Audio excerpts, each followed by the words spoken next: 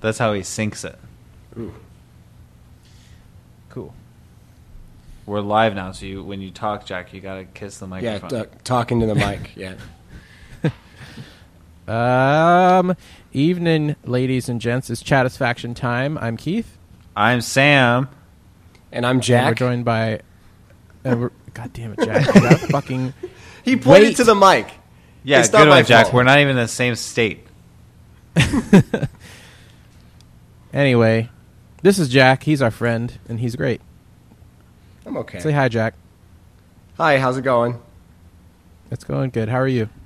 Doing pretty good. How are things going for you? You were out fighting fires in California, correct? Oregon, mostly. Yeah. Yeah. Not so much California. But I'm done now.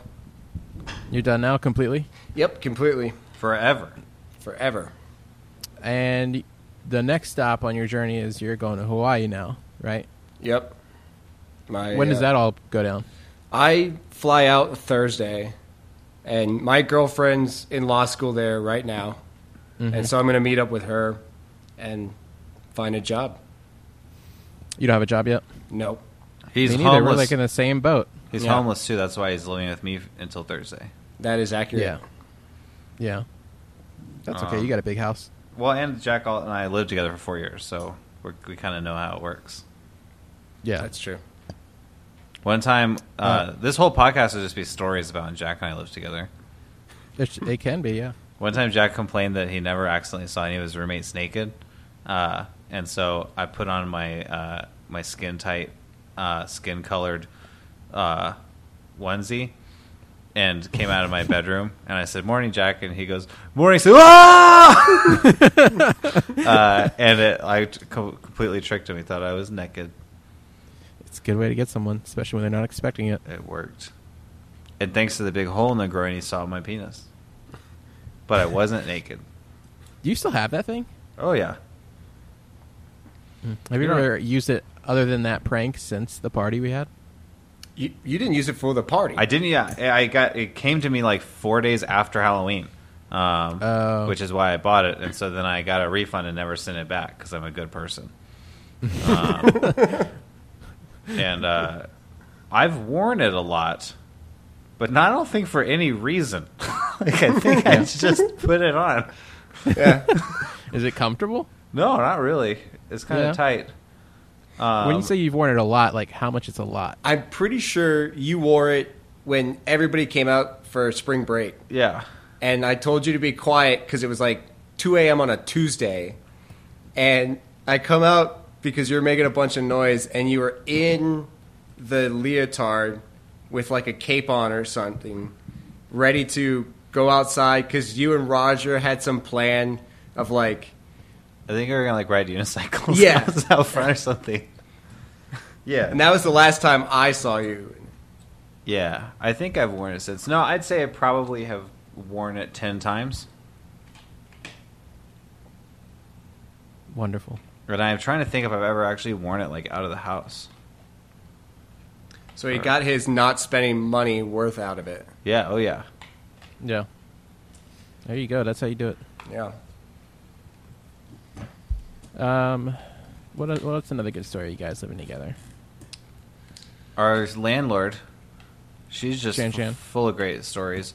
So Shan Shan was this tiny Asian woman, and it was like her and her husband's like place. Like they lived there and then they moved out and rented it out, and we know that because they just like used electrical tape to write like Chinese stuff on the wall and just left it there. And so our house just had like weird electrical tape artwork on the wall, and we never did anything about it either. But she was super shy and like a huge pushover. Like we lucked out with her, but she also lucked out with us. Like I think we could have taken advantage of her a lot more. Yeah. But she'd be like, "Hey, Sam, can I have rent?" And I'd be like, "Oh, no, it's gonna be next week." And she'd be like, "Oh, okay." Like that's just how it went generally. But there'd also be times where we weren't sure if we were going to pay rent that month. Yeah. Because we just wouldn't hear from her. Right. And then we'd have Yeah. to pay like a double rent the next month, which was always annoying. Yeah. One of the best moments, though, was a couple of times while we lived there, we'd have an appliance break, and Shan and her husband would come over and basically have an appliance they just bought from a hardware store and absolutely no idea of how to install it or the physical strength to move it. So Jack and I would just do it. Like, Jack and I taught ourselves how to install a new water heater on the spot. We helped carry a fridge while Shan's husband and brother-in-law just got in our way. They just were in the way while we were trying to get it up these steps. The best part about the water heater was the gun we found. Yeah. What? We found a gun behind the old water heater, like clearly hidden behind the old water heater. Yeah, we What kind found of a gun? murder weapon. It was just a little handgun. Yeah. Once again, Shan's husband found it with us, let us keep it. Like, we discovered a gun on his property was running to us, and he was like, okay, bye. And I was legitimately but irrationally mad at Jack because I came home from work one day and he turned it into the cops. And I was like, why the fuck could you do that? And of course you should do that. Like, that's the exact right thing to do. But in the moment, I was like, I was excited that we found a gun. I don't know what I wanted to do with it. It's not like I wanted to go shoot it somewhere or do anything with it. I just was sad it was gone, I think. You guys probably could have made, well, unless it was a murder weapon, you probably could have made some money off that. But the thing, thing, still selling an unregistered gun to somebody randomly is probably not something we want to make money doing. Yeah. But no, my favorite moment was one time we're moving stuff and me and Jack and Shan are standing outside and Shan's trying to figure out what Jack does for a living, and he's like, I'm a firefighter. And she's like, what? What does that mean? And he's like, like when trees catch on fire, he's like, and he's like, I help put them out. And she goes, oh, you know that movie Friends? Phoebe boyfriend, he a firefighter. So we had a lot to connect about. Yeah. Yeah. So I just walked away in that moment, and Jack had to keep talking to Shan about Phoebe boyfriend and the movie Friends. Yeah. The Friends movie that everyone remembers. Yeah. Well, Jack, did you see the preview for that Hot Shots movie that's coming out? I saw the Hot Shot movie. You saw it? Yeah. Was it good? It was a lot better than I was expecting it to be. So you guys went to it to make fun of it, right? Wasn't that your plan? Yeah, because the trailer looked absolutely just horrible. And they get a lot of it just looked fire. like cliche, like very, like just preying on very patriotic feelings. Yeah. They get a lot of the fire stuff wrong. And honestly, Like they call it water a lot during the movie. Yeah. I thought that was weird. Well, apparently all trees and plants and stuff are just made out of gasoline. So if you just touch a lighter to them, they're just going to blow up. But and all the aircraft stuff was pretty bad. But they got the general feel of hot shotting down as much as they could in like an hour and a half movie. Yeah. So it definitely wasn't bad, and they handled the end really well. Yeah. Is it about the crew that died like a year or two ago? And yeah, in 2013. Yeah. Sorry. 2013. I thought it was like a year or two ago as well. We just had this conversation the other day. I was surprised to find out. Yeah, I thought it was more recent than that. I mean, 2013 is still pretty recent. It's like 4 years ago, Jack. Yeah, I know. I don't know. Time moves so much quicker when you're older. Do you have any volume problems? Do I have volume problems? The echo. It's hard to talk with the echo. Is it? Oh, because you hear your echo? Mm-hmm. Sorry. I'm sorry. Yeah, I was wondering because you're a Hot Shots firefighter, so I was wondering like how that movie looked to you. But apparently, you say it's okay. Yeah, it's given the subject material and everything like that. It does that well, and it's a good tribute to those guys and everything. It's not the movie that like we wanted, but that's pretty much just like 2 hours of dick jokes and then 15 minutes of a fire. Like, Yeah. that's typically what hot shotting is. It's not as exciting as people think it is. It's just Yeah, a it's lot of like, It just seemed like it's a lot of hard work and manual labor mostly. yeah. You can only see so much saw work without being like, oh, that's annoying. I'm over it, you know. Yeah. 1 second. What are you doing? What is he doing? I have no idea, but I can keep You talking got to to fill you. some dead air. Uh, Did he walk away? he did walk away. Oh wait, hold on, that's much better. I just muted myself on Discord so that Jack wouldn't hear an echo. Gotcha. Like I muted myself on his Discord. Oh my god, that is so much better. It was really That hard makes to sense. talk for a while. Okay, cool. Yeah. All right, we're good now. Yeah, let's start the podcast. All right, welcome to Chatisfy. My name's Keith. I'm Sam. And I'm Jack. Wow. Damn it! Didn't even Can have we get someone to another switch take names on- with. I have an echo. My name's Esther.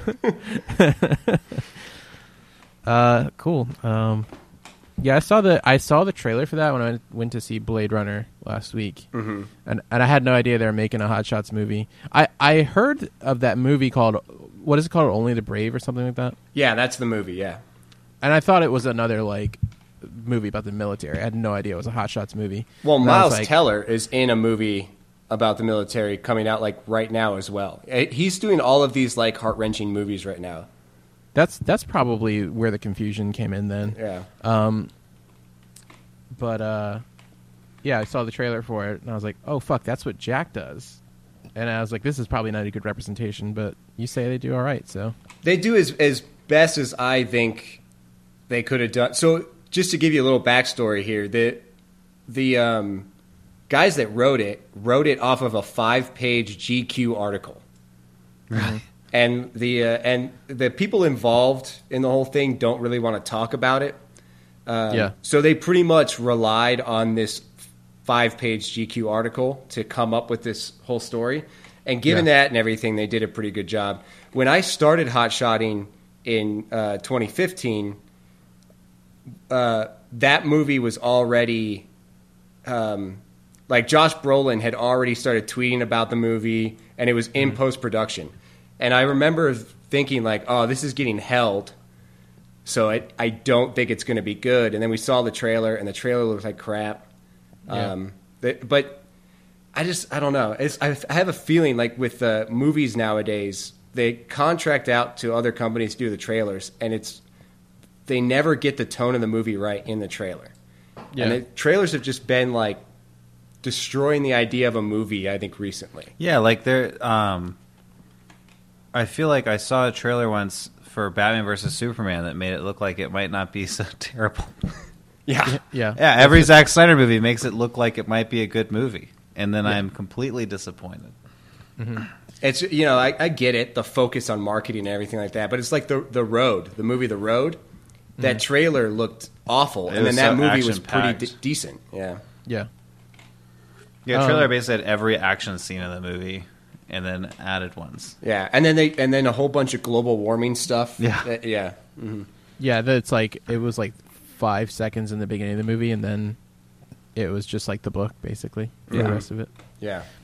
Well, yeah, that's a good point to bring up with trailers for movies, because I think I've been thinking about that because I saw Blade Runner, and the trailer for Blade Runner, I think I only watched one of them,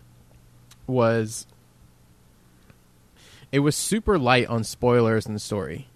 And I think that's what probably why the movie didn't do well, because they didn't want to put anything in the trailer that would spoil it, because the movie is very narrative heavy. It's not as action packed as they make it look in the previews. And I think people who know the source material would know that that's the case.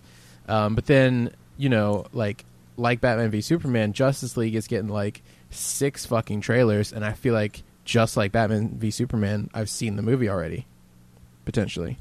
Well, there's going to be a surprise twist where something even dumber than was in the trailers happens. I see what you're saying. I think with Blade Runner, though, it just, you had to produce that movie knowing full well you weren't going to make a lot of money. I mean, it wasn't a small budget art house film back in the 70s, and it was just sort of the same idea and I loved it, and I think they did great. But I don't You think saw the new one? Yeah, I don't think you're Yeah. like that movie's never going to have a draw. Like They certainly tried to market it like a popcorn action summer flick. Mm-hmm. And I think that they wanted to make some money because I can't imagine it was cheap. It looked pretty expensive from like the production values, costumes, and the sets that they had to build. Yeah, Because it looked like, and a lot of it looked, like practical effects. mm-hmm. I know they did some pretty unique stuff with like some of the characters or some of the like the ads throughout the city. They weren't like actually CG. They like created like a light that would produce the images, almost like a hologram, I guess. So like there's that one part in the trailer where that girl's all huge. That's not a CG character. That's actually like happening in real life and captured. It's just like a light show basically. Oh, okay. I didn't know They that. did a lot of that kind of stuff.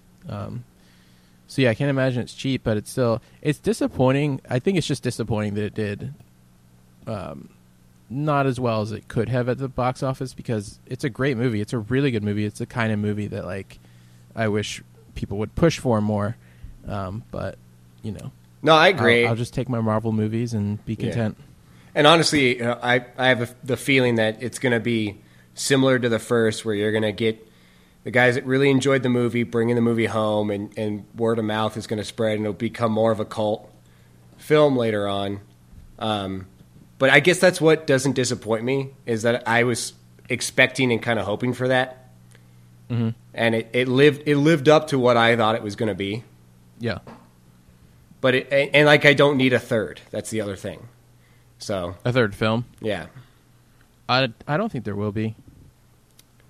it'd be hard to justify it at this point. I think they're not making any money out of it. Yeah, I don't think there will be, at least for maybe another 30 years. Yeah. Yeah. But I think that movie stands well enough on its own. Like I don't even think that you really need to see the first one, because I think it does a good job of explaining everything that you would need to know from the first one within the context of this movie. Mm-hmm. Obviously, it's a better experience if you've seen the first one, but I think just the fact that it's not called Blade Runner 2, it's called Blade Runner 2049, I think it really can and should stand on its own.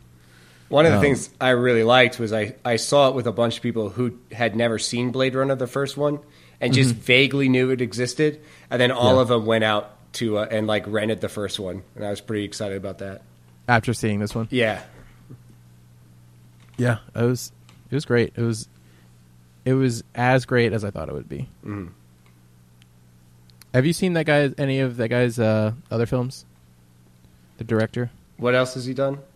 He did, the last movie he did was Arrival. Before that, it was Sicario. Oh, I saw Sicario. Yeah. Did you like that? Yeah, that was okay. Yeah. I watched it like a few nights before I saw Blade Runner, and I was really into it. I really liked that. I like that guy's directing style. It's a little slower. You get to sit with the characters for a little bit, digest some scenes. Yeah. It's good stuff. Good stuff.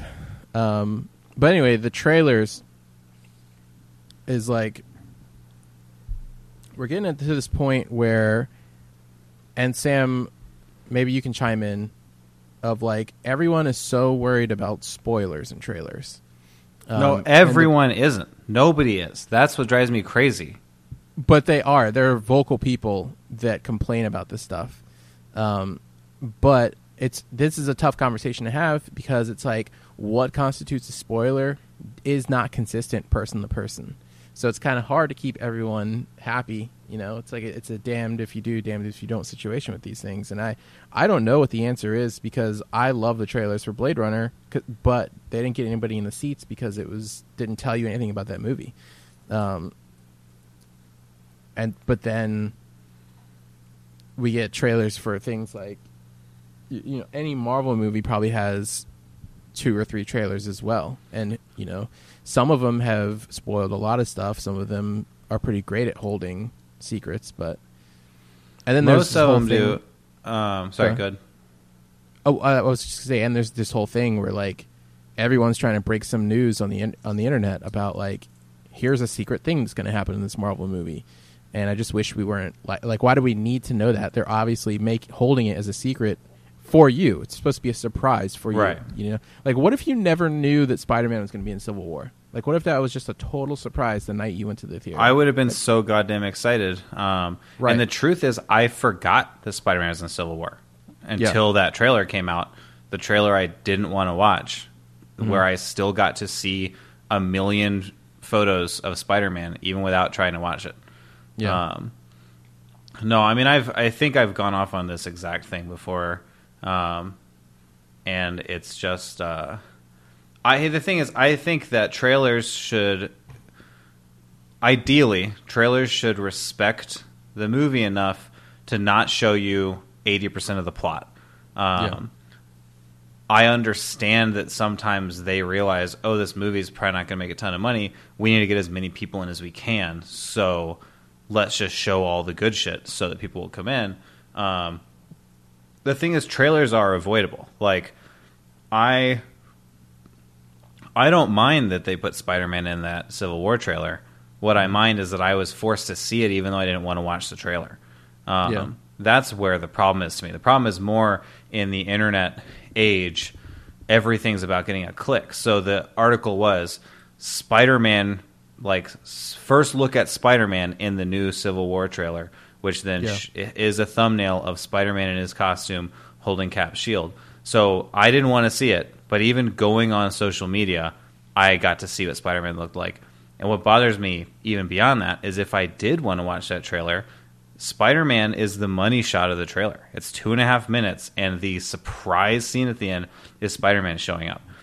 So if I want to watch a trailer, it's still the experience, the 2.5 minute experience that somebody cut together to be watched from start to finish is spoiled because people want clicks on their articles. Like, that's what drives me crazy. I understand that trailers are out there and that I don't want to watch them. Like, I'm almost at the point where I'm going to start covering my eyes and ears for certain trailers in movie theaters, and I'm going to look stupid. But like, and if I go to a movie theater and the new Star Wars trailer shows up, I'm going to do that. I'm going to close my eyes and cover my ears, because I don't want to see it. I actively don't want to see it.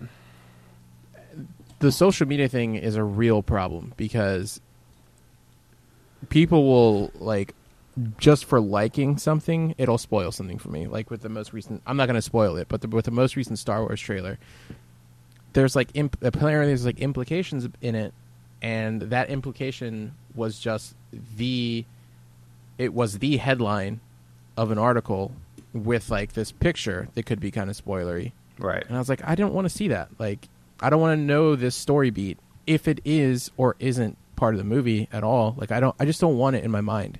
I don't want to percolate. That movie comes out next month. I can wait, you know? Yeah. And I've gotten to this point where I only really want to watch a trailer for a movie if I'm iffy if I'm going to go see it, you know? Like, if I know I'm going to see all these Marvel movies, I don't really need to watch all the trailers. You know what I mean? Right. Like, you have my money. You've proven yourself. You've proven yourselves. If something seems like a drastic change for them, you know, if the next Guardians movie gets made and it's not James Gunn, then I probably need to see the trailer to see what the new tone's going to be, if it's going to be any different, you know? But I feel the same. That's the thing. Even something I'm excited for, that sentence was weird. Even something I'm excited for, I'll usually watch the teaser. I'll watch the first thing they put out because it kicks off that like home stretch excitement, even though home stretch for these big releases is like 9 months. But it's like, I kind of like, usually teasers are good at actually teasing. The Star Wars teaser I thought was great at teasing. It's given me even ideas of where the story might be heading, but it's still, I had to make a lot of connections in my head of like, I think this is what they mean, I think this is what they mean, and I'm really happy to just be there. Like, I don't want to know anything else. If I can make it to December 15th without seeing or hearing anything else, I'm going to be super excited. And, you know, I have to be careful. Like, our friend Roger, did he tell you, like, Roger had something he big spoiled for the movie for him? he didn't tell me. Yeah, he and I actually were texting and bitching about just that spoiler culture. Yeah. I think I talked in one of our other episodes about. I'm not going to say anything. But it's super frustrating, and it's the net gain. It just sucks the fun out. That's what I don't understand. Like, it just makes the end product less fun, and if it doesn't bother you, then that's fine. Like, Jack and I came to terms with this together. I feel like a while ago. Like, Jack doesn't care that much about spoilers, but he understands that I do, and that's all that it needs to be. Like, Yeah. him not being able to say something to me like doesn't ruin his day, but if he does say something, like, it sucks. Like, I don't like it. So I don't know. We definitely think differently on the issue, because it doesn't bug me at all, and I kind of see the reasoning and the like why they do it. I mean, it's comics. If you're looking at like just the Marvel movies and stuff in general, for one, like the whole Spider-Man thing, I think Marvel was psyched that they did that for fans. You know, they sold Spider-Man, and they were able to make this compromise, which took them a while. And I think they were just psyched about it. And then, you know, growing up reading comics are very much, you turn to the last page of the issue, and it gives you some spoiler about the next issue to suck you in and psych you up about it. And even if, you know, when I was buying comics as a kid and stuff like that, they had my money. But that culture is just about sucking you in and continually doing that. And I don't think they're going to change in any way. Now, I think there needs to be like a middle ground. Obviously, I feel differently, so I'm not going to just come up to Sam and spoil stuff for him that I know that's going to ruin his day. But there's definitely are ways to avoid it. Yeah. I mean, I always talk about Reddit. Reddit's a great way to avoid it. It's a text-based web page. Yeah. And you've got mods. I love Reddit. Yeah. That are like super serious about spoilers and will like take something down the instant it's put up. And Reddit is slowly becoming the like legitimate front page of the internet. Anything you want to read or hear is going to be on that front page. So yeah, you can just go there. I mean, I think it's definitely getting easier to avoid nowadays. Like, except for like maybe sitting in the theater and having your eyes held open. Yeah. Which I hate that theaters are doing that now. Yeah, I know. That really bothers me. You already have my money. Just let me watch the damn film how I want to watch it. No, I agree. Like, that's the thing. I try to take my own responsibility. Like, I used to go to this website, superherohype.com, all the time for news about superhero movies. And they were terrible about spoiling shit. And I'd get really mad. And then at some point I was like, maybe I should stop going to the website that clearly doesn't have boundaries. Like, this is after one time, this is my fault. Yeah. And that's the thing. Like, I go to these places, I just wish they had a little bit better policy. But I also feel like we've talked this topic into the ground on the show before, and it can't be that interesting to keep going over. I suppose, yeah. So let's talk about something fun and positive, which is a little old game that came out on Friday. Yeah, I've been playing that Mario Odyssey. Oh, is that the game? Yeah, I thought we were talking about Wolfenstein: The New Colossus. The Wolfenstein: The New Colossus, I haven't played. Jack thought but we were talking really want to about Assassin's Creed Origins. I will not play that. Because it still looks like they're not. Ubisoft's not fooling me. You still make an Assassin's Creed. It's not any different. But don't you just like you Assassin's took Creed? 1 year off, you think you just fucking reinvented the Assassin's Creed wheel? It still looks like you're walking around, going to one spot, opening up a map, and having a fucking regurgitated bunch of shit happening on it, and then there's nothing left to the eye to explore. You're just following a fucking map to everything. I see what's going on here. There's pyramids. Yeah, and there's minority lead actors. Whoa. Well, now I'm out. I'll be playing Wolfenstein. Man. No minorities in that. I really want to play Wolfenstein so badly, but I really need to start watching my spending as far as video games go. I'm going to play 2, but I think if I get it, I'll get it on the Switch. Because I just think it's really cool that it's coming to the Switch. Yeah, hell yeah. I'm Except playing on it'll PC because look I'm way a better PC. on my PC, yeah. Yeah, I'm playing on the PC for sure. Anywho, Mario Odyssey. Yeah. Let's see. So, yeah, let's do a check-in. How far are we all? I'm the furthest, so you guys check in. Okay. I'm on the 4th world, I think. Yeah, and Yeah. I'm traveling to I'm just right behind you. Yeah, Jack and I are about the same place. I have about probably like 90 moons. Mm-hmm. And I'm I'm at at like one- 55 because I'm impatient. Yeah. I'm at like 150 or something like that. Damn, girl. So I'm not that much further ahead of you.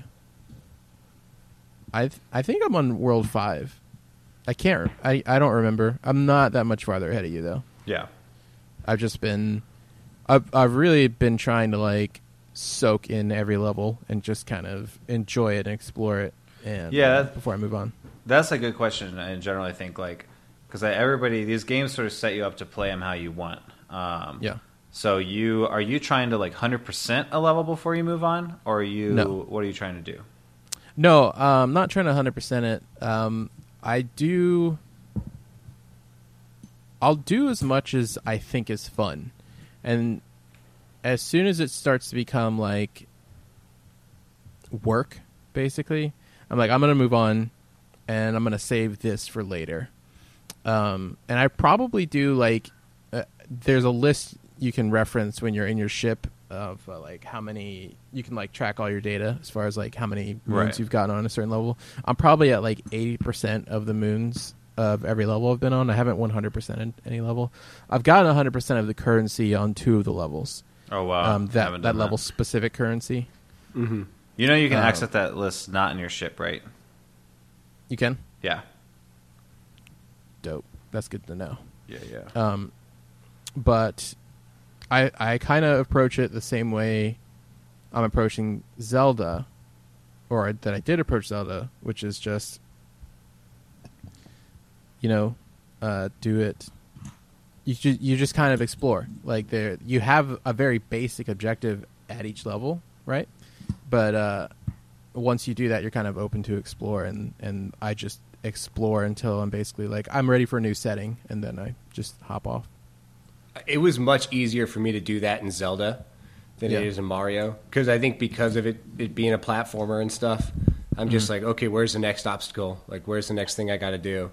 As Zelda, I just explored. I thought that was just part of it. Like, you had to do that. Yeah, And I think Mario is pushing you a little more than Zelda was. Yeah. What do you mean? Zelda tells you to beat Ganon like right when you start it. Yeah, It's like, geez, exactly. give me a minute. Yeah, it's not as loose as Zelda, but that's okay. I think that's fine. I think it's that's- appropriate for this That's game. great. That's not like so. Jack and I were talking about this the other day, and by the way, I'm kind of in between you two. Like, I'm moving a little bit faster than you through the levels, Keith, but I'm playing with the same attitude of like I move on when I want to. Like, I feel like Yeah. a couple years ago I started playing open games like that because I used to sort Yeah. of set rules for myself. Like, okay, I will only move on after I've done this. I'll only move on after I've done this. Like.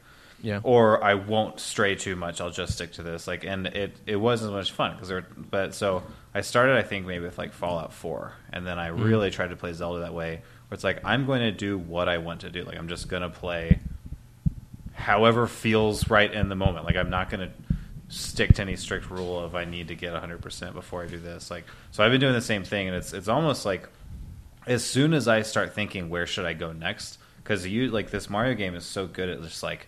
Every time you go somewhere, there's something else right around the corner. You're like, oh, what's that? Oh, what's that? Oh, what's that? Yeah. Like, every time I've been about to quit playing or about to move on, I end up getting like 6 more moons before I do what I was planning on doing. It's really bad to be playing it before bed Yeah. for me.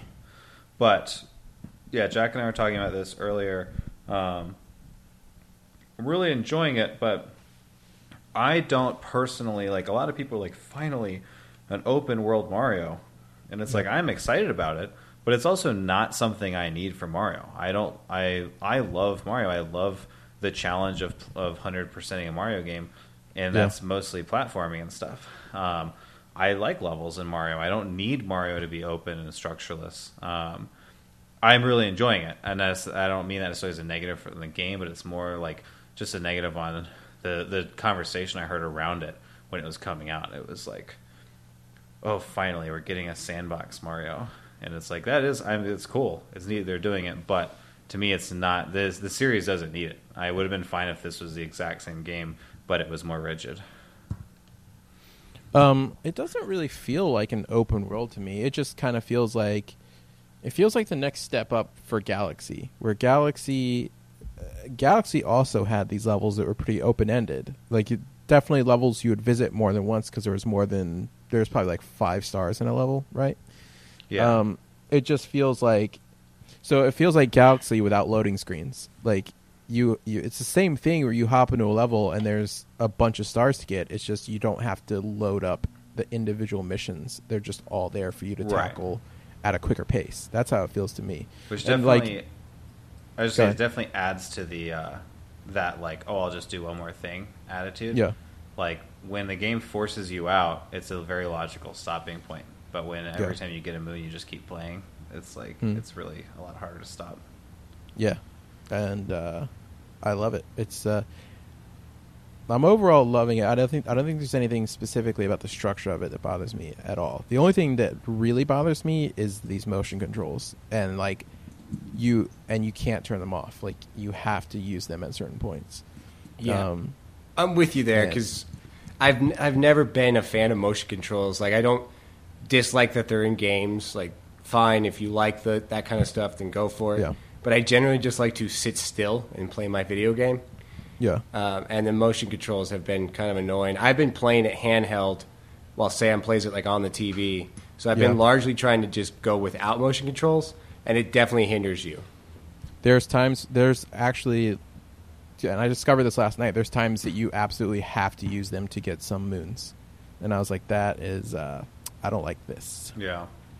It should be optional, especially in your flagship game like Mario. And when you know that the Switch is the sort of thing that people are going to be playing handheld, like you have to have the option for sure. You know,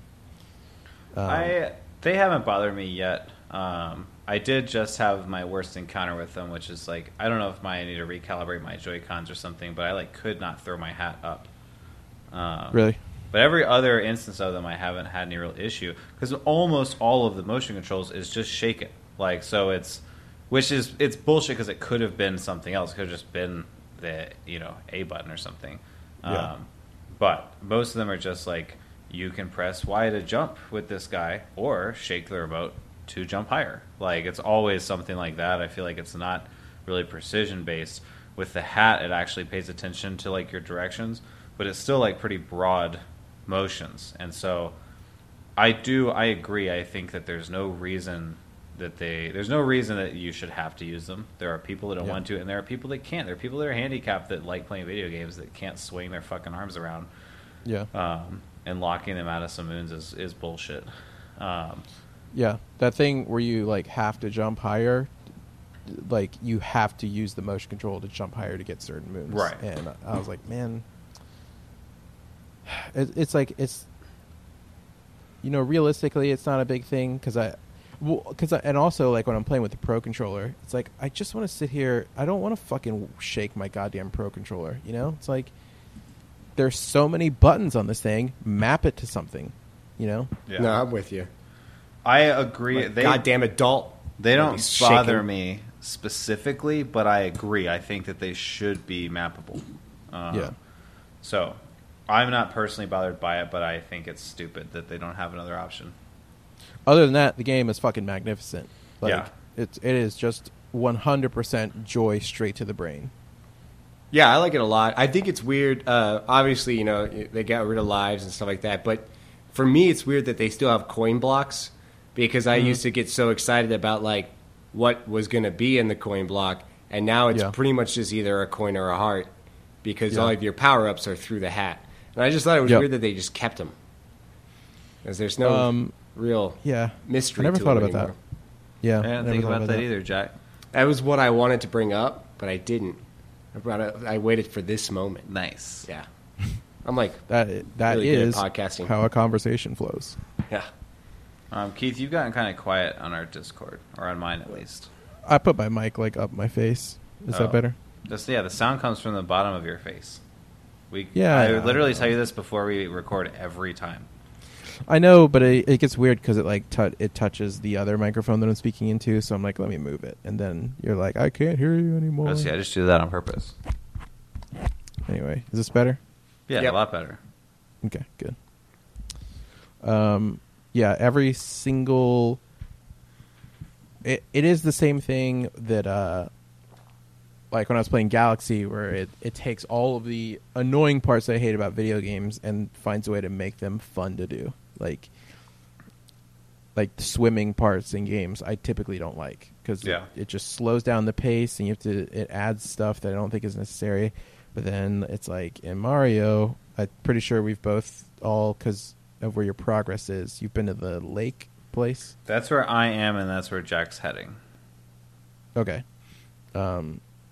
Yeah, stuff like that. They make fun with like being able to use your hat to do stuff. You know, it's awesome. Yeah. Yeah. So Swimming is not too bad. Yeah, it is. It's a joy to play for sure. And I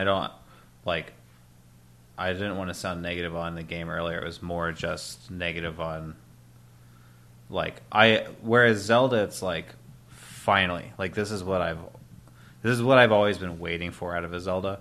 I don't feel that way about this Mario. I wasn't clamoring for a far more open Mario, but I am loving this Mario.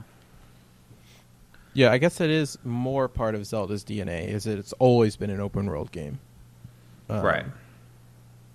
And Mario has always been a platformer, but I feel like those new Super Mario games were more of a regression or like a stall in progress for that series. And I liked what the Mario Worlds, or the 3D Land and 3D World, had done. Like, they were fun, and they brought it back to an older feel Mario, but it definitely didn't. Those games didn't feel like the next step after Galaxy, like I think that they should have been. Right. I know what you mean. And I still think they're amazing games, and I played the shit out of them and love them. But Odyssey feels like, okay, this is the next step after, for better or worse. You know, this is the next step after Galaxy. And from what I could tell, they still rely on the specific challenges. Like, it's not open world in the same way like a GTA is open world, you know? There's still very linear, direct challenges, I think, within the worlds. But it's just a bigger sandbox to play in. And it's not like it's all one world that you travel in. There's zoning in the game, so it's just you travel from zone to zone. You have to load into them. Right. And I like having themed worlds. That's always fun. I agree, and most importantly, I like having outfits. Fuck I do. Yeah, I do like the There's outfits. not a single game, I think, that can't be made better by outfits. Yeah, dude. It's cosmetics. People love it, and people love it more when they're not hidden behind loot boxes and microtransactions that people love to do these days. All right, we did this last time, Keith. We don't need to go off on microtransactions again. Mario's a good contrast for that, though. You know, that I feel like it's appropriate if we want to go there. But Nintendo has retained its soul with this stuff. It would have been super easy, and people would have paid for like extra costumes, or if you had random loot chests with outfits in it, people would have fucking paid for that shit. I don't know. That's the thing. I don't see how it could fit in a game like that. I could see a $20 DLC pack that comes out eventually with some new worlds and new outfits, and I would buy it. Oh yeah, but I don't see how a randomized loot system would fit in the Mario world. yeah. Super Mario World. Yeah. Did either of you guys 100% 3D World on the Wii U? No. No? I did, except for the very last level. Well, that's what I was going to say, is that very last level is one of my proudest video game accomplishments. It was so goddamn hard. I was super into it, and that end the whole end area. It's like post game. All those levels are incredible because the game is not hard. It's because they have to cater to like kids that still like to play it, and then the adults that are playing it for nostalgia, I guess. Yeah. And that last world had lots of really tough, challenging levels. Yeah, and I was into it. There were two specifically in that world that were like nightmarishly hard. Yeah. And I was gonna fucking for sure beat that level, but something at the time came up, or I don't remember why. I'm making an excuse for that, but that was a I good didn't one. beat it. There was a level in Mario Galaxy 2. It was like the final level, and that one was super fucking hard. I remember I beat it, and then I opened up the very final star in the game, which was beat that level again without taking a single hit of damage. I was like, are you fucking kidding me? Like, it was so hard to beat it at all. And then it was like, cool, last star, do it without getting hurt. Yeah. And I did. That was another one. I think I was at Jadome and Dana's at the time, and they just watched me for a while play this level over and over and over again. Yeah. Weird tangent. That's why I liked that movie, Edge of Tomorrow, so much, because it just felt like playing a really hard Mario level. Edge of Tomorrow? Yeah, it was Tom Cruise and Oh, Emily yeah. Blunt. It was actually a really good movie. Oh, yeah. I do remember that. It's like Groundhog's Day, but in war. Yeah. I remember liking that movie a lot, but falling asleep watching it at your house. So I need to finish that still. Yeah, you should. It's good. I was going to say about the Switch, I really like what they've been doing with those kid games, and knowing adults love Mario Kart and love Mario and stuff like that, and making it accessible for kids, but then also difficult, like with Mario Kart having the like driving assist, like acceleration and the turning assist and everything. Yeah. I just think they've rolled out a really good system so far. So all that stuff is really smart. The one place where they drop the ball is that when you boot up the game, you have to go in and disable it, and where I feel like you should have to enable it rather than go through the it's thing super with disable dumb it. that it's enabled by default. I agree. Yeah. No, Nintendo's been doing that stuff for a bit now. I think it started with one of the new Super Mario games, where if you died like 8 times on a level, this block would show up, and when you hit it, basically made you invincible. And I remember at the time reading a bunch of articles that were like really negative on it. Like Nintendo is giving you a free pass for like to beat its games. But the actuality of what it did is that Nintendo got to make games exactly how they wanted and exactly as hard as they wanted, and then give kids an easy way to get through them. So like I feel like I benefited from that because the Mario games all got way harder. Like 100%ing a bunch of the new Mario games lately, like the new Super Mario Brothers games and the 3D Marios, like has been really difficult. There's been some super challenging pieces, and I think that's something they would have been less comfortable doing beforehand because they didn't want to make it impossible to beat for kids. So yeah, I definitely agree. I think it's really cool because it allows them the opportunity to make it satisfying for you, whether you want to try hard, whether you want to be a try hard, or if you haven't got good yet. There you go. That's what they say. Get good. Here's something interesting. I quit. I unsubscribed from the Overwatch Reddit, and I enjoy playing Overwatch more now. Is the Overwatch Reddit like toxic? Yeah, super salty. It's salty, but it's more like I just realized. I think what was happening is that every single person on the Overwatch Reddit is, according to them, super great. Everyone else on their team sucks. And so it's really hard not to get that attitude after a while. And not so much that attitude, but it's like I just read about all these people that complain about being platinum, and then I play and I'm bronze. And it just makes me feel bad because from reading Reddit, I feel like I should be better. And that was part of it. Yeah, this like just is this fucking attitude that I know drives you crazy too, Jack, of like everyone's like, look, as a Lucio main, this drives me, and it's like, dude, the game has 25 characters. Like, play them. Yeah. Like, don't be a main. Like, I think having a main is silly. And being a proclaimed, like, I play this 1 out of 25 characters only, is stupid.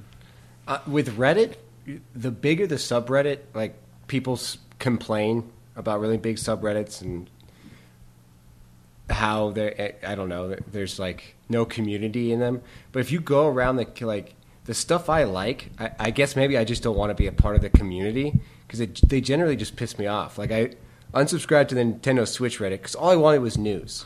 I'm about to do the same thing. Like, just tell me news. And instead I just got like a bunch of fan art of the Splatoon characters, and then people like look at my Stardew Valley house and stuff. And it's like, okay, neat. I don't really give a shit about this. I don't know. And you get and the ownership on those subreddits. It's like, this is for me. Yeah. This, and instead of just sort of like, this is a neat thing that was made and I enjoy.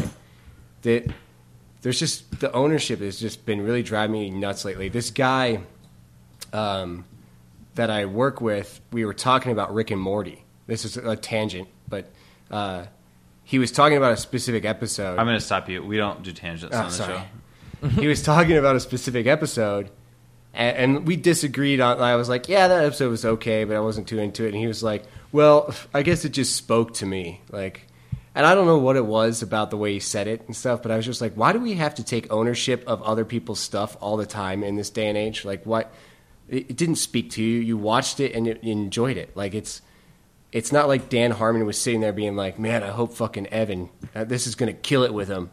Like, there's just such an immediate ownership with our generation. And I see that on Reddit all the time, in the Overwatch subreddit and stuff like that. And I just have to unsubscribe from those things because I'm just like, it's just too much for me. I don't know. It drives me nuts. Yeah, I don't know what that's all about. I have to imagine that a little bit of the obnoxiousness of it is because of the way the internet is now. You could put your opinion out there and find 10 people that agree with you, and that just hits the right trigger in your brain of like, fuck yeah, I'm right, and these people back me up. And, you know, it's just like tribalism. Like, instead of people wanting their beliefs challenged, especially when it comes to stuff they like video games or movies or TV, like, if whatever they feel about it is the way it is, you know, and no one wants to have their their beliefs challenged, because I don't know why, you know. Can you not make a good enough argument? Then you probably don't feel enough about it, you know. It's like, I don't know. I think that's it, though. I think that people are more comfortable finding a tribe than having themselves challenged at all, which is a shame because it really does make you better to have your beliefs challenged in any way. And not just for the games, but like, you know, even politically or just everything. It's good. It sharpens your mind, you know. It sharpens you as a person.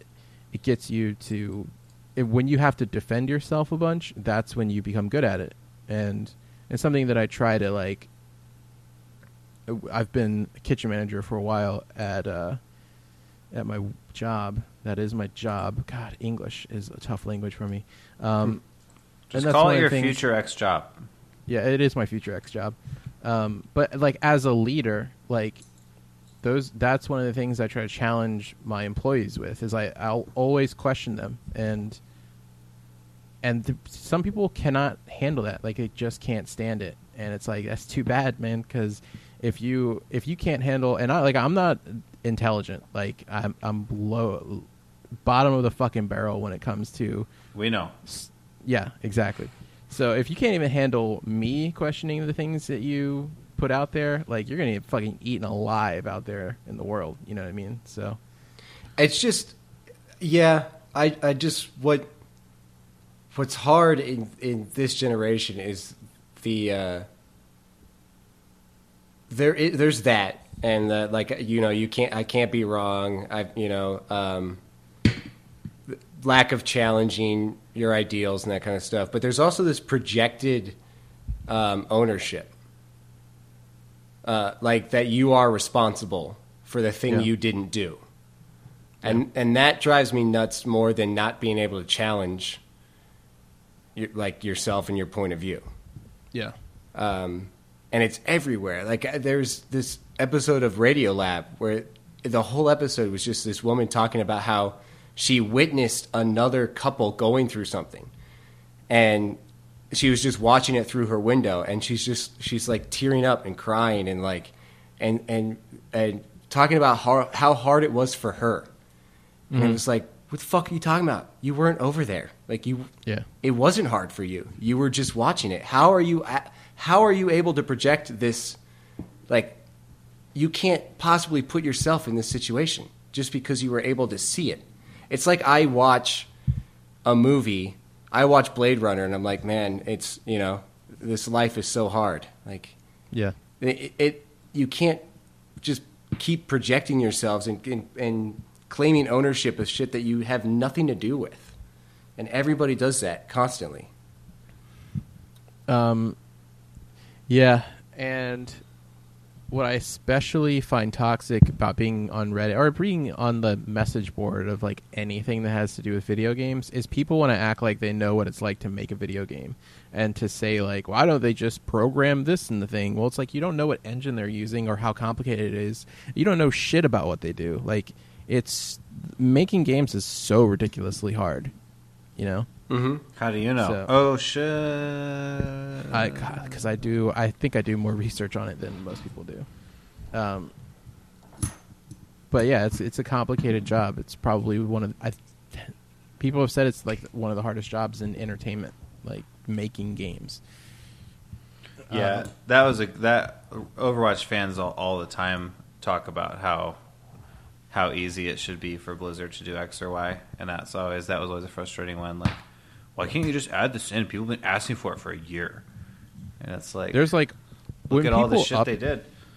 Yeah, when people like have to patch games and stuff, I don't know what it's like on PC, but for like consoles, they have to go through all sorts of certifications just to get one patch out. It's a ton of work. Like, it's not like they can just hit it. PC is the Wild West. They don't have to do that at all. It really? Yeah, it's not like they can go like hit a button and go change this and then it just goes through. It has to go through a bunch of fucking loopholes. Yeah, that is like Overwatch is notorious with that, with the fans just being like, "Can we fix this already?" And it's like, yeah. They're doing it. They're working on it.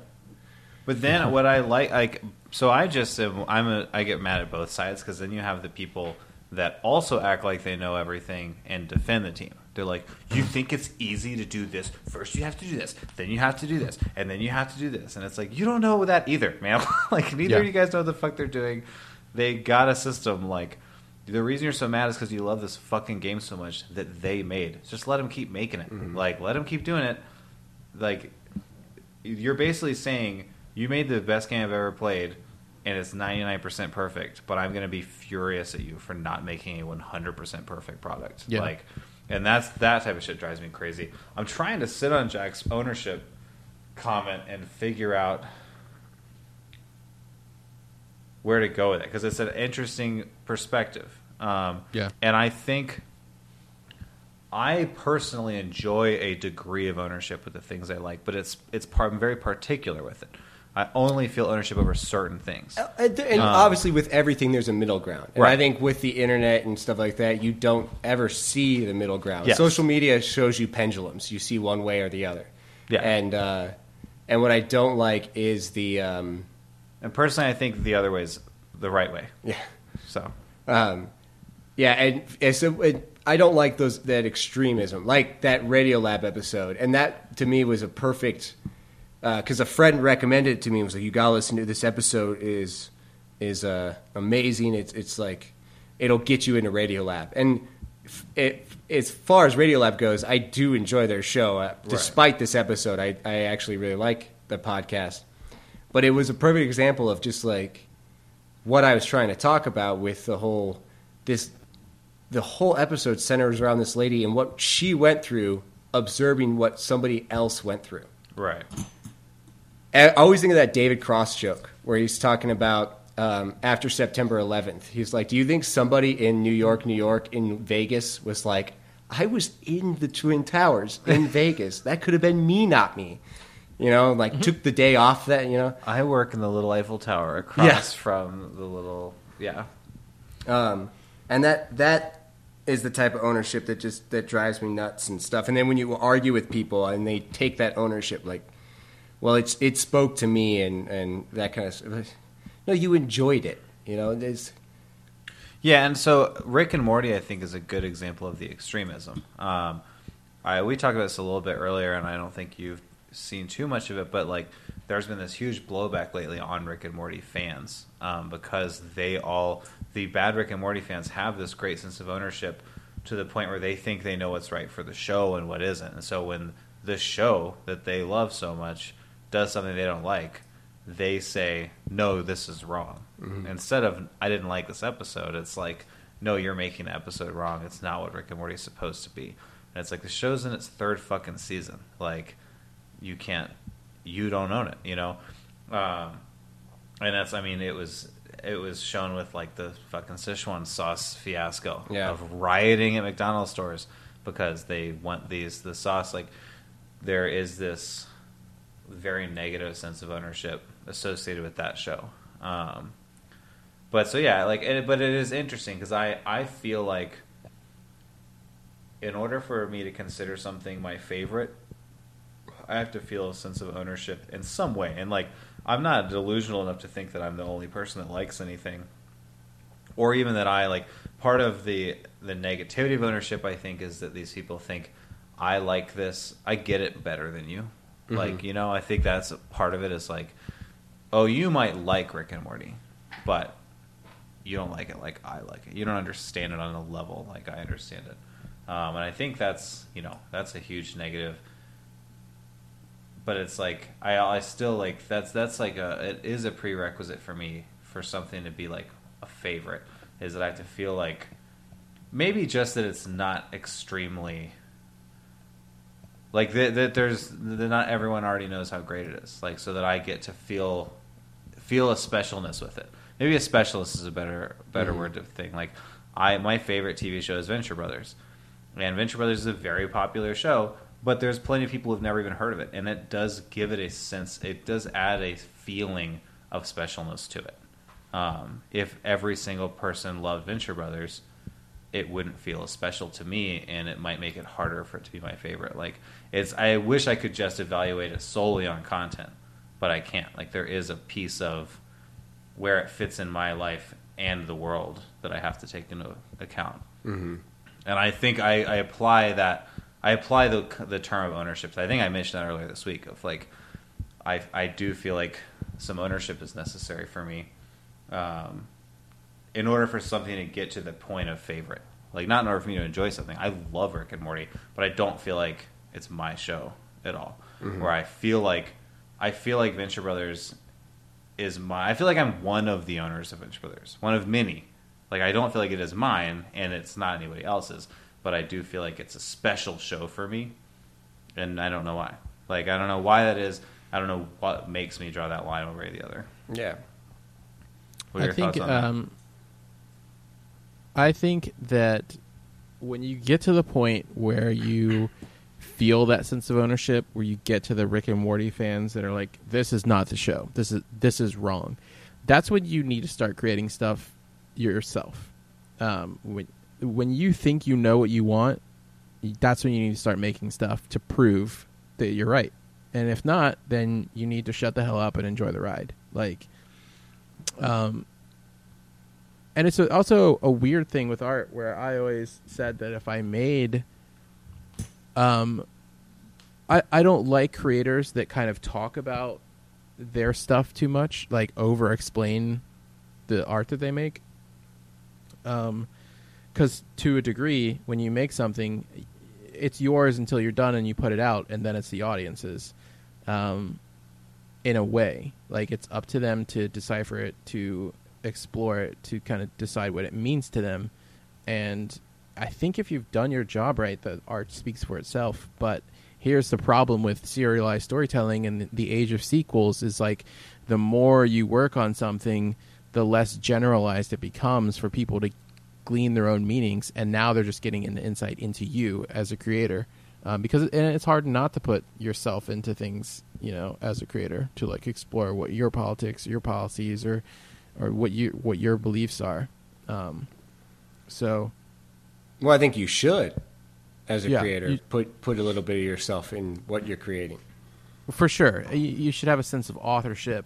But then there's also, it depends on what your objective is as an artist. Like, if you want to make a statement, for sure, do that. But I think the most successful art asks the right questions rather than makes bold statements or tries to answer something.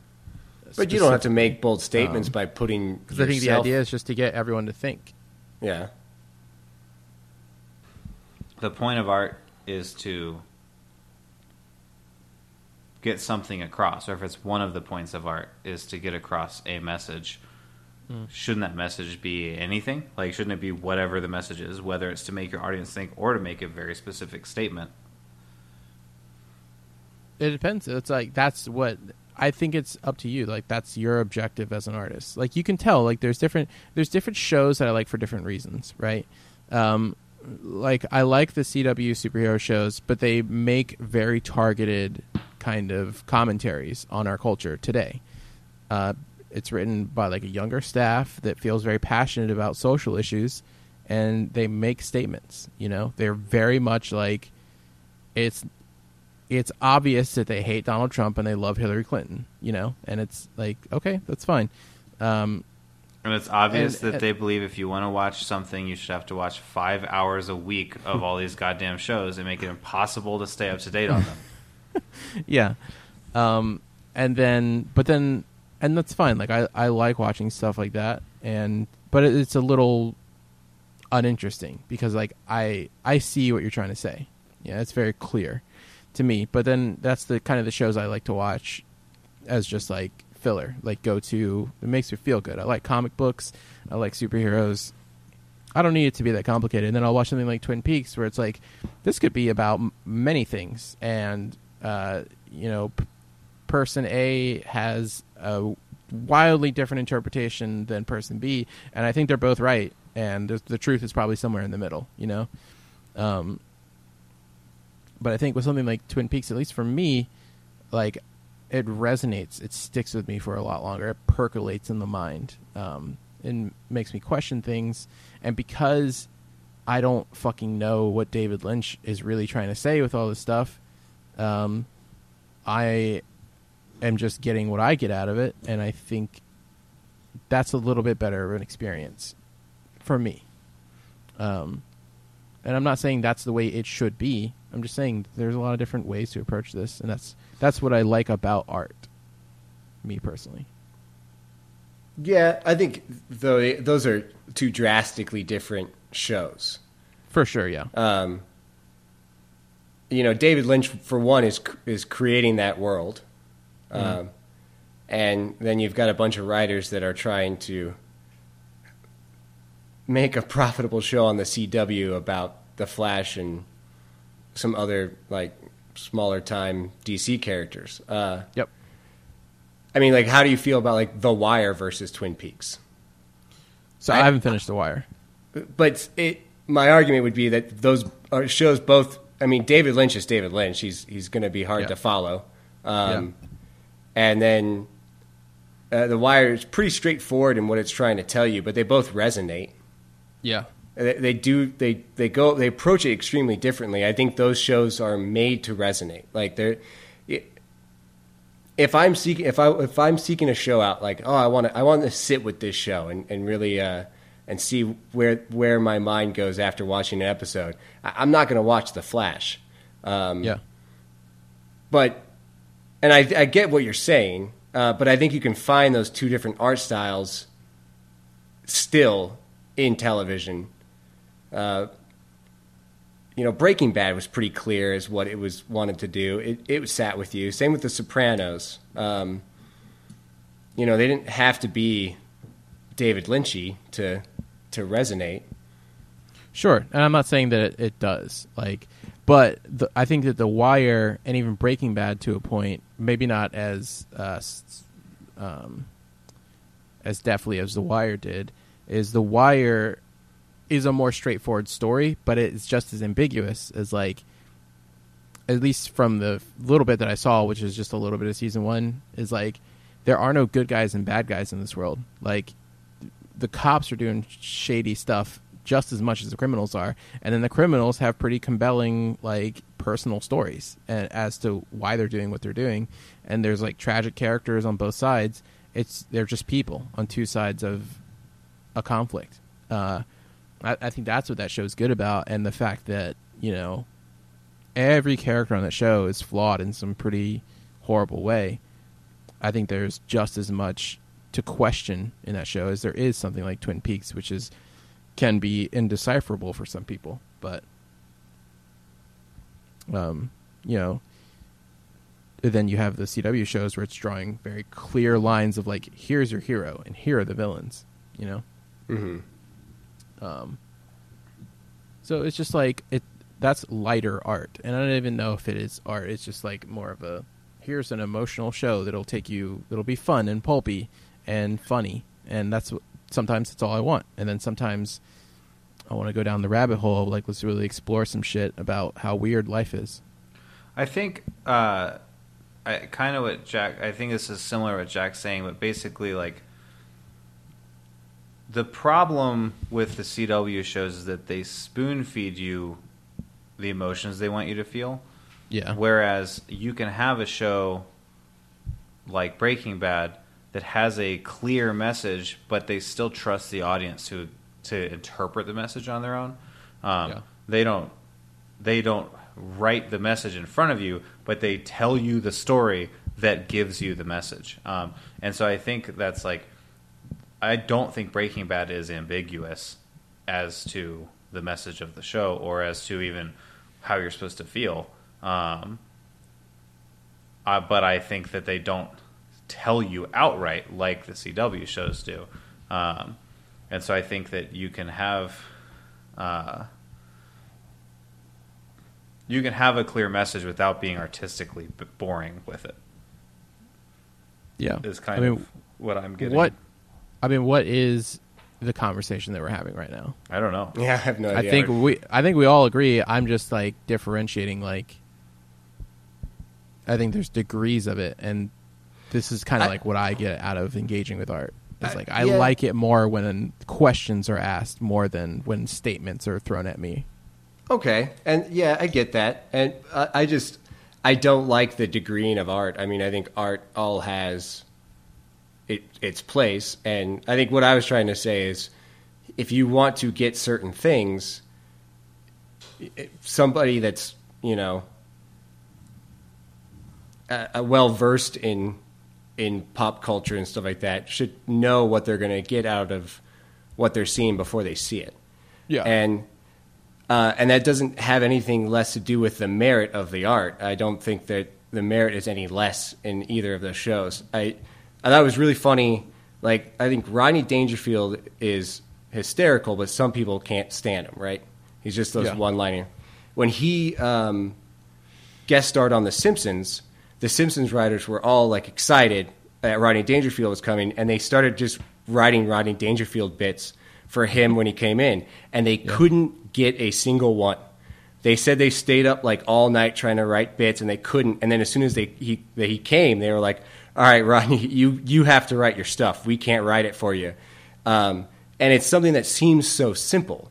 It seems like such a simple art form, but there's a reason he's the only guy that does it.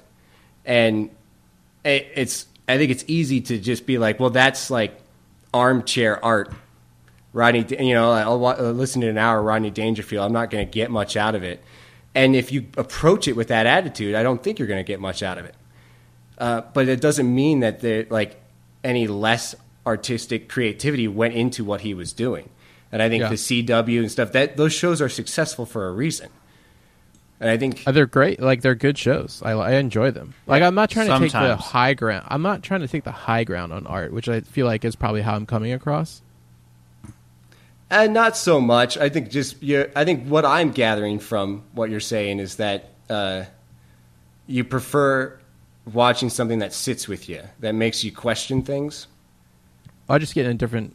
I do like that, but I just get in different moods for different things. Like I said, I like the CW shows when I'm in a certain mood for it. They definitely like brighten my day up. I think some of those characters on those shows are wildly entertaining. I love Cisco on The Flash. Like, That actor kills it every scene. He's hilarious. But it's this. How did we even? I was trying to make a point of when we got to this point, and it was from Rick and Morty fans. We got here about ownership, sense of ownership, art. Yeah. Content. But we have gone down a lot of tangents. Mm-hmm. We've kept following them, and I want to bring us back to Earth here. To the earthy richness that is going on a wonderful camping trip. Mm-hmm. A camping trip run by you, the manager of your camping site in Animal Crossing Pocket Camp, coming to smartphone near you in November. You son of a bitch. Okay, so Nintendo announced an Animal Crossing mobile game. Right, a series I personally own. Mm-hmm. I have a sense of ownership because I have all the games in my garage. Yeah.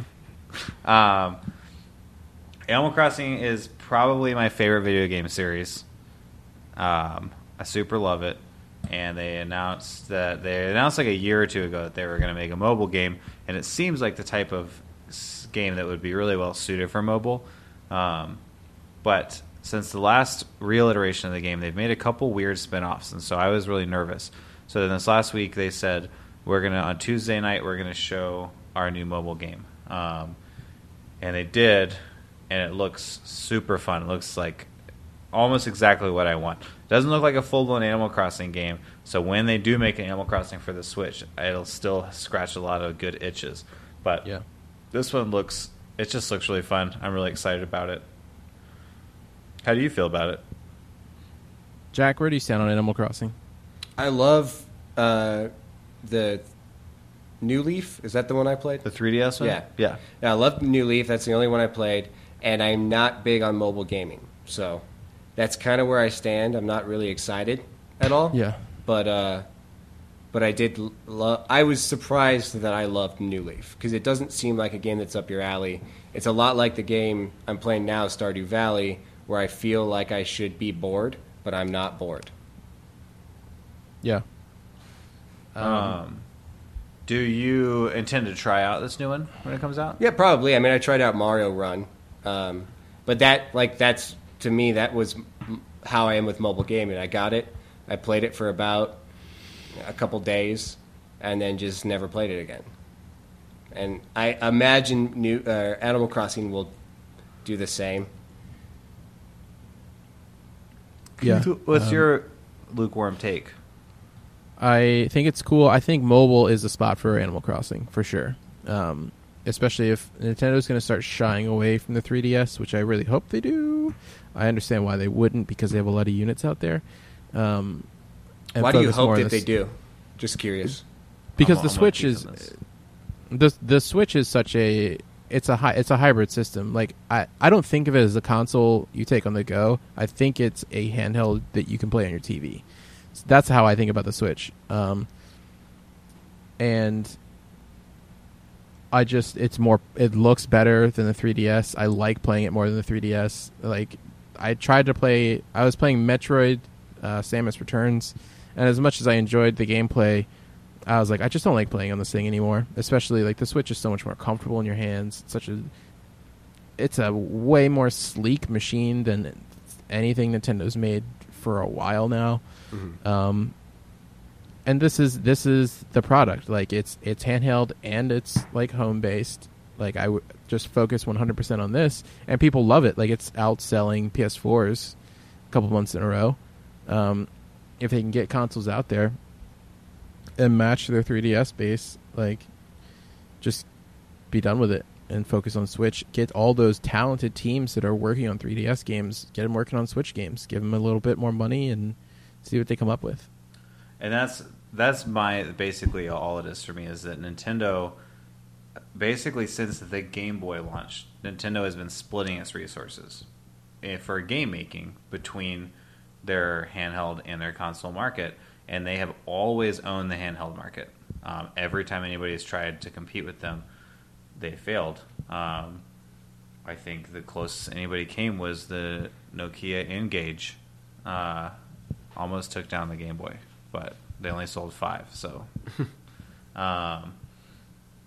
But it's if Nintendo had a consolidated workforce and every game they were making was for their Switch, like we would see so many great games come out.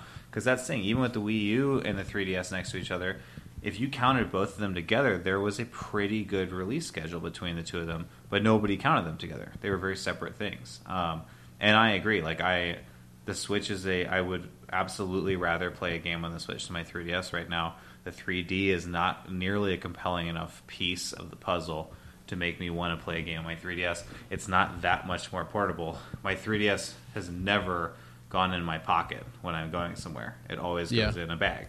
And if I have a bag, it can hold my Switch. My Switch also has better battery life, way better standby time than my 3DS does. I was going to say the exact same thing as Keith. I've been playing Metroid Returns. It's really good. I wish it was on the Switch. I'd rather play it on my Switch because I've only played it here, sitting on my sofa or something. Like, it's where I play games. And the 3DS is 6 years old. Like, I'm ready for them to move on, and I really wish they would move on to just one thing for a while.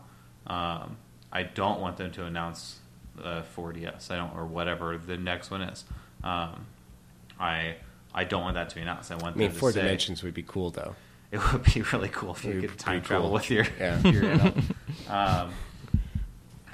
but it wouldn't work that well. You have to hold it just the right angle. Time travel. It hurts your eyes. Yeah, exactly. Yeah. It hurts your equilibrium.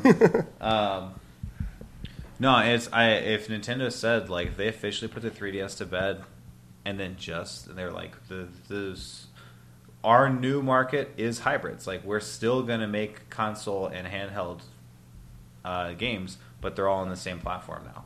Like that, I just think like Nintendo is on such a fucking upswing right now. They announced today that they're expecting by April to have outsold the Wii U. The Wii U was out for 5 years, and they think the Switch is going to outsell it within 1 year. That's crazy. But I mean, plus look what they're doing. They're putting these amazing games out on Switch, and they're starting to put out mobile games of their big titles. It's like, where does the 3DS fall here? You know, it's like they have mobile games on 2 other platforms now. The 3DS is an outdated piece of hardware, and it just needs to go. You know, get out whatever you guys have been working on, like your team's been working on for the last 2 or 3 years. But after that, like, finish it. The 3DS, up until the Switch, the 3DS was my favorite hardware I've ever owned. I don't want to see it go because of any ill will. I have played so many great games on that thing. And by that thing, I mean the 3 different 3DSs I've owned. Yeah. 3, yeah. Do you still have the Animal 4, Crossing? no, I think I've had 4. Yeah. Yeah. I had the original one, then I got the XL, then I had the Animal Crossing one, and now I have the new 3DS XL, but I kept the Animal Crossing one because it was special. Yeah, good. And now I want to buy the Super Nintendo new 3DS XL because it's gorgeous. I want to as well, but I was like, nope, I'm done with this. Yeah, exactly. Well, they're not going to end if you guys keep buying this stuff.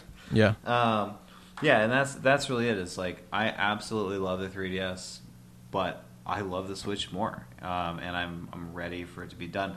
And what I want is I want Nintendo to be bold enough to put out some low fidelity games on the Switch.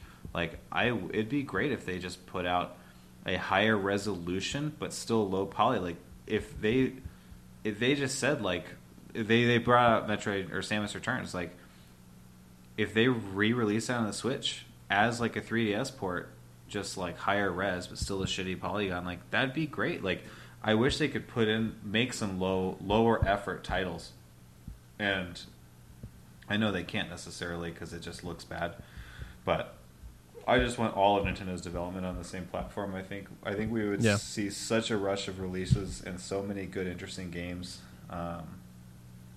Like right now when they announce a game and it's like another weird Yoshi game, I'm like, like, couldn't you be focusing on something else instead? Like, I love Yoshi, but that's not exactly what I want right now.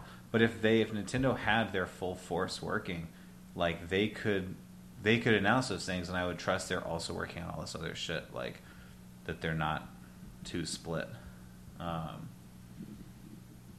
Well, as somebody who uses the Switch almost exclusively in handheld, I agree with you guys. I think to me, it is a handheld system because I think I've only played about like 5 hours on the TV.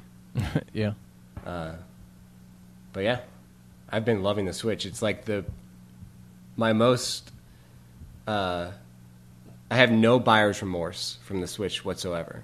Dude, me neither. I was talking about the other day with someone, and I was like, every other thing I've bought, I've been like, I didn't have to. But with the Switch, I'm like, I had to. And it was worth it. Every the penny. only regret I've heard Jack say is that he didn't buy it at launch. Like, he had an opportunity to and did, and then he couldn't get one for a couple months. For a while. I was even in New York and went to the Nintendo store.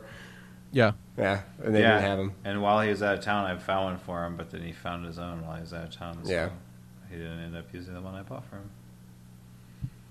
And now I buried it in the backyard. I called Target because they have all the websites pop up that are like that show the stock. BrickSeek, we're using BrickSeek. Yeah, and so I called the Target that was like near my house in Virginia, and the guy picks up, and I was like, and I had just been told like no like 15 times by other stores in the area, and I call him up, and I'm like, hey man, do you have any Switches? And he's like, yeah, we do. Like, right, you get here now. I was like, I'm on my way. And he goes, cool. It's the funnest conversation I've had with a store clerk. I like it. Awesome. I do. There's something like I like the thrill of hunting down like hard to find shit like that because it's when you hit that phone call, it's like it is a rush. Yeah. It would be better if it was just available. Yeah, obviously. But yeah. I feel that way 100%. Mm-hmm. I would rather just be able to go buy a thing and not worry about it. But there is a fun aspect to the hunt. I think it's funny when it gets to the point when something's so popular that you have this huge population of people that are like, I want to give you my money. Yeah. And they're like, not yet. Yeah, hang on. It's just a weird thing. Yeah. Please just let me pay you. So you guys tried pretty hard to completely derail the conversation from Animal Crossing, but I want to get back to it. I was just about to swing it right back to it. So anyway, Yeah, I think that the mobile platform is perfect guest. for Animal Crossing. 100% perfect. And I think it'll bring a lot of people that were because it's such a like it could speak to that casual crowd that plays games on mobile because it's not a very complicated game. It's just very abusive when it comes to its debt, kind of, Yeah. And it's abusive in a very subtle way. That fucking Tom Nook, he's like, anytime, but this is how much money you owe me now, and it's you feel like you need to go get it. That mechanic is actually missing from the mobile game. Is it? Yes. So here's my thoughts on Animal Crossing for mobile. I think I don't necessarily think it's a perfect fit necessarily. I think that there are aspects like I expect this game to scratch the itch for me for a while, but it's not going to cure the rash. Like it'll be fun, and I'll be glad to have it, but it's not going to be a full-blown Animal Crossing. And I think what will be missing, like what I like about Animal Crossing is when I sit down and play it, I just get to be. I get to be in the town. Like there's a sense of place in the game. There's a sense of belonging in a place and of doing whatever you want, but it's like my place. Like on the 3DS, I spent so much time trying to set up my town how I wanted it. Like figuring out, I went through so many iterations of trying to get like this full orchard going and all these different techniques of like, well, if I do all of this, like I plotted out maps of like trying to plant these groups of fruit trees, and then someone would move in and fuck up my entire plan. I have to redo it. Like, but it's all about like your town, and there's this like there is this sense of place, and it's relaxing. It's like I'm gonna go to my town for an hour and catch some fish and do some shit and try to make my town better. But it's all whatever I want to do. And this new game, I think, is going to be a little bit more purpose driven. It's about your campsite, but I think it's going to be more like go here, do this, go here, do this, go here, do this. Like I think Animal Crossing devolves eventually into a gameplay loop of I turn it on, I check the shops, I check what I would care about, and then I turn it off. And I think this game is going to be that gameplay loop pretty early on. I think it's going to be every 3 hours or whatever, once all the timers reset, I go do all my shit, and then I put it away. As I think it'll be fun, but I don't think it's going to have the like long lasting. Like I honestly, I find an Animal Crossing an emotionally soothing and comforting game to play, and I don't necessarily think I'm going to get that out of the mobile app. Yeah, I don't think it's going to be the like AAA Animal Crossing experience. I just think it's a good place for it to be. Like more so, like the Switch version is going to be a good game for sure, and better than the mobile game. I just think the mobile version makes so much sense. It's like, yeah, fucking put that on there and get that out there. Bring new customers in, people that don't know what Animal Crossing is all about, and get them to get a Switch and get it on there. I think there's people that are going to buy it just for that. I think the Switch Animal Crossing is going to be the fastest selling Switch game. When it comes out, I think it's going to break Switch records. I You're disagree. the Animal Crossing expert. I personally don't get it. Those games, and I've tried. Like I've played every one of them, except for the Wii one. They just don't speak to me. Like I play them for a little bit, and then I'm like, I don't get this. Like, You probably didn't go to enough KK Slider concerts. You're always at work. I've been to the KK Slider concerts, bruh. Yeah, probably not enough. I love them. They're great. Definitely not nearly enough at all. No, so Animal Crossing, whenever they release something that is like real Animal Crossing, not whenever. It started with the 3DS.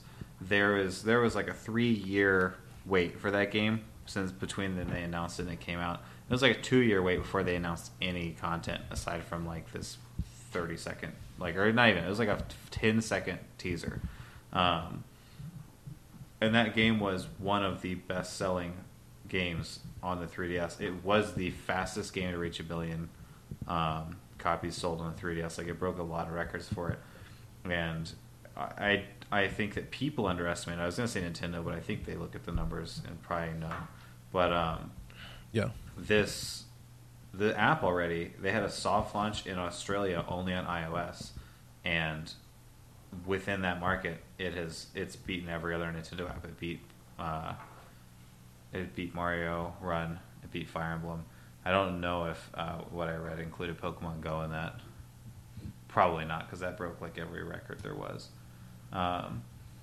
But it was like the fastest downloaded app Nintendo's put out.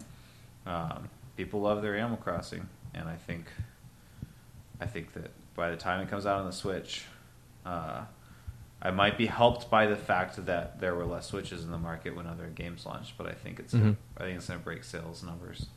That's what I was just thinking Probably. about. I think, you've got a point, but I don't know. It feels like Mario has a bigger audience than Animal Crossing, but yeah, there's less Switches out right now and stuff. And also, too, I didn't know any of that. Yeah, there's just a big fan base for Animal Crossing. Yeah, this isn't just me jerking off Yeah. for Animal Crossing.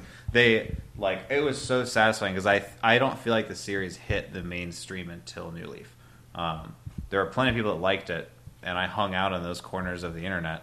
But like I remember reading on Game FAQ, that GameFAQs message boards, after the first Animal Crossing came out. I remember going on the Animal Crossing 2 forum, and just all of us just talking about what we wanted. And everyone talked about wanting bikes you could ride around, and like cars you could drive, and all sorts of crazy shit. And Animal Crossing 2 ended up being Animal Crossing Wild World on the DS. Like, that feels like a million years ago. Mm-hmm. Just being on GameFAQs feels like a million years ago, but that used to be like one of my main video game places I went. But I've always, like, almost every Animal Crossing game, I've been like a part of like a forum community, just being hyped on it. I love the story of you in Richmond putting the game console in your sock. Yeah. So in case you got mugged and they took your DS, they wouldn't get your town. Yeah. Whenever I go hang out at Sean's house, when I lived in the fan, it wasn't my sock. I had these super weird shorts that had a pull-away pocket with a teeny little Velcro pocket inside of it. And I would take out the Animal Crossing cartridge and put it in that tiny pocket, so that if somebody mugged me, I'd give them my DS but not lose. I believe I was cool and named my town Gotham after the hit series Gotham. Mm. Yeah.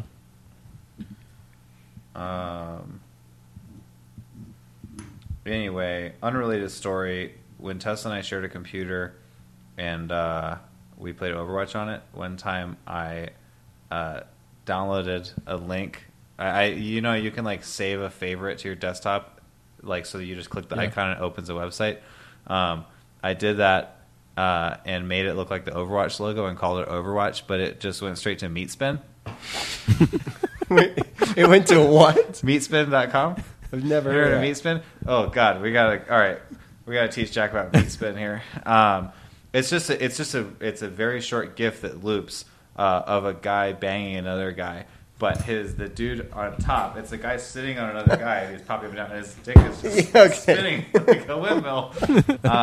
But the best part of it is, my favorite part at least, is the guy has an incredible tan line. It's like this super stark, like really narrow like tan line around his dick. So I was like working one day, or maybe I was at Galvanize or something, and Tessa, she's like, "What the fuck is wrong with you?" Like, I just opened Overwatch. I'm like, just play it. Like, I don't understand the problem. I thought it was a really good prank. Just force her to go. That was pretty good. It's pretty great. Yeah. Meatspin's my favorite version of like Rick rolling somebody, because also it plays "You Spin Me Right Round." Okay. Because I've definitely heard of them. Like, there's always people always be like on Reddit and stuff like, "Oh, go to lemonparty.org." Right. And stuff. Meatspin's a lemon party. It's one of those things. I just never click on the link because I'm Well, smarter than that. I love it when If people you- don't know about Lemon Party yet. If you ever see a Meatspin link, just click it. It's awesome. All right. Yeah. It's just a dick on a butt. You've seen that plenty of times. Is just that the one another that dick. has a counter too? That Yeah, it counts tells every you how time? many times you watch it spin. Yeah. I think when you hit a certain point, it tells you you're officially gay. Yeah. So if you ever want to know, if you ever How doubt- many dick spins it takes? Yeah, Mr. Owl. It's not accurate because I've definitely been there and definitely not gay. Oh well, shit, Keith, coming out on the podcast. I said not gay. Well, you also said you watched Meatspin enough to see the message, so Yeah. definitely. You're gay. getting conflicting That's messages not here. that's not science though. Oh, great! Now we're gonna get it. Anyway, this week's episode is brought to you by Meatspin.com. Sure is. And Animal Crossing Pocket Camp. Really overlapping audiences there. Yeah. No, I think we'll lose the audiences in the middle there Why? with the whole art tangent. Yeah, that was weird. Sorry, everybody. Sorry, Yeah. the two of you who are listening. Yeah. Yeah. Sorry, I'm a terrible guest. Listen, you're not a terrible guest. I mean, that's just what happens. Sometimes. Hey, Jack, cover your ears. Okay. Okay, Hey, good. speak for yourself, Keith. This guy sucks. Personally, I hope he moves out of the continental United States. I should have covered my ears, but I didn't, and I heard it all. Oh, damn. Yeah. Can't even Those follow aren't- instructions. Those aren't earmuffs. All right. I think I'm pretty satisfied. I feel pretty satisfied too. I'm probably gonna play a little more Mario before bed. Oh, so here's a cool thing about being a professional adult. Ready? My new cell phone's coming in the mail tomorrow, and I have to sign for it, so I just get to work at home. Okay. That's Which phone sweet. is it? The Pixel 2? Yeah, Nice. but I'm just like, that's neat. Yeah. That's pretty awesome. I still don't have a job, but I'm hoping to get one soon. Yeah. Any leads? Anything? No, I applied to some places, but haven't heard shit. Are you officially in Charlottesville now? No, not yet. Okay. I moved to Charlottesville on the 18th of November. Oh, Yeah? okay. That's when the Wii Yeah. came out. Hey. Nice. Nintendo actually has a long history of big releases on November 18th. Really? Really? Yeah. All right. I guess it was written in the stars then because I love Nintendo. Yeah. You're the Nintendo guy on the podcast. Yeah. All right. I think that'll do. Okay, so Keith's recorder just died. Did it just die, Keith? Keith said yes. How about everything you say, Jack will say? Yeah, that sounds good. All right, so anyway, Keith, what were you saying about Paris Games Conference? So next week, I'm going to have a lot to say about Paris Game Week. There's going to be a lot of good PS4 trailers and stuff. Okay, so is Paris Games Week just Sony or what? Yes, it's exclusively Sony, and you can hold me to that. If anybody wants to challenge me on that, they can write me at keithsilverman@google.com. Or double jump, but Twitter, that's a hard one to say. But Jack, you did. I like your joke, but I was gonna make a bad joke, and you ruined it because Keith said this like a mini E3, and so I was say like an E2. Oh, that was good. Yeah. Well, what you guys can't hear right now is Keith is laughing in hysterics at that joke. He's dying. Anyway, thanks for listening. We're Chatisfied. Hit us up at the usual spots, twitter.com/chatisfied.com show. And make sure to go to apple.com, iTunes/podcast, and download the podcast, like, subscribe, and don't forget to subscribe. Bye. Bye. Keith literally didn't say bye.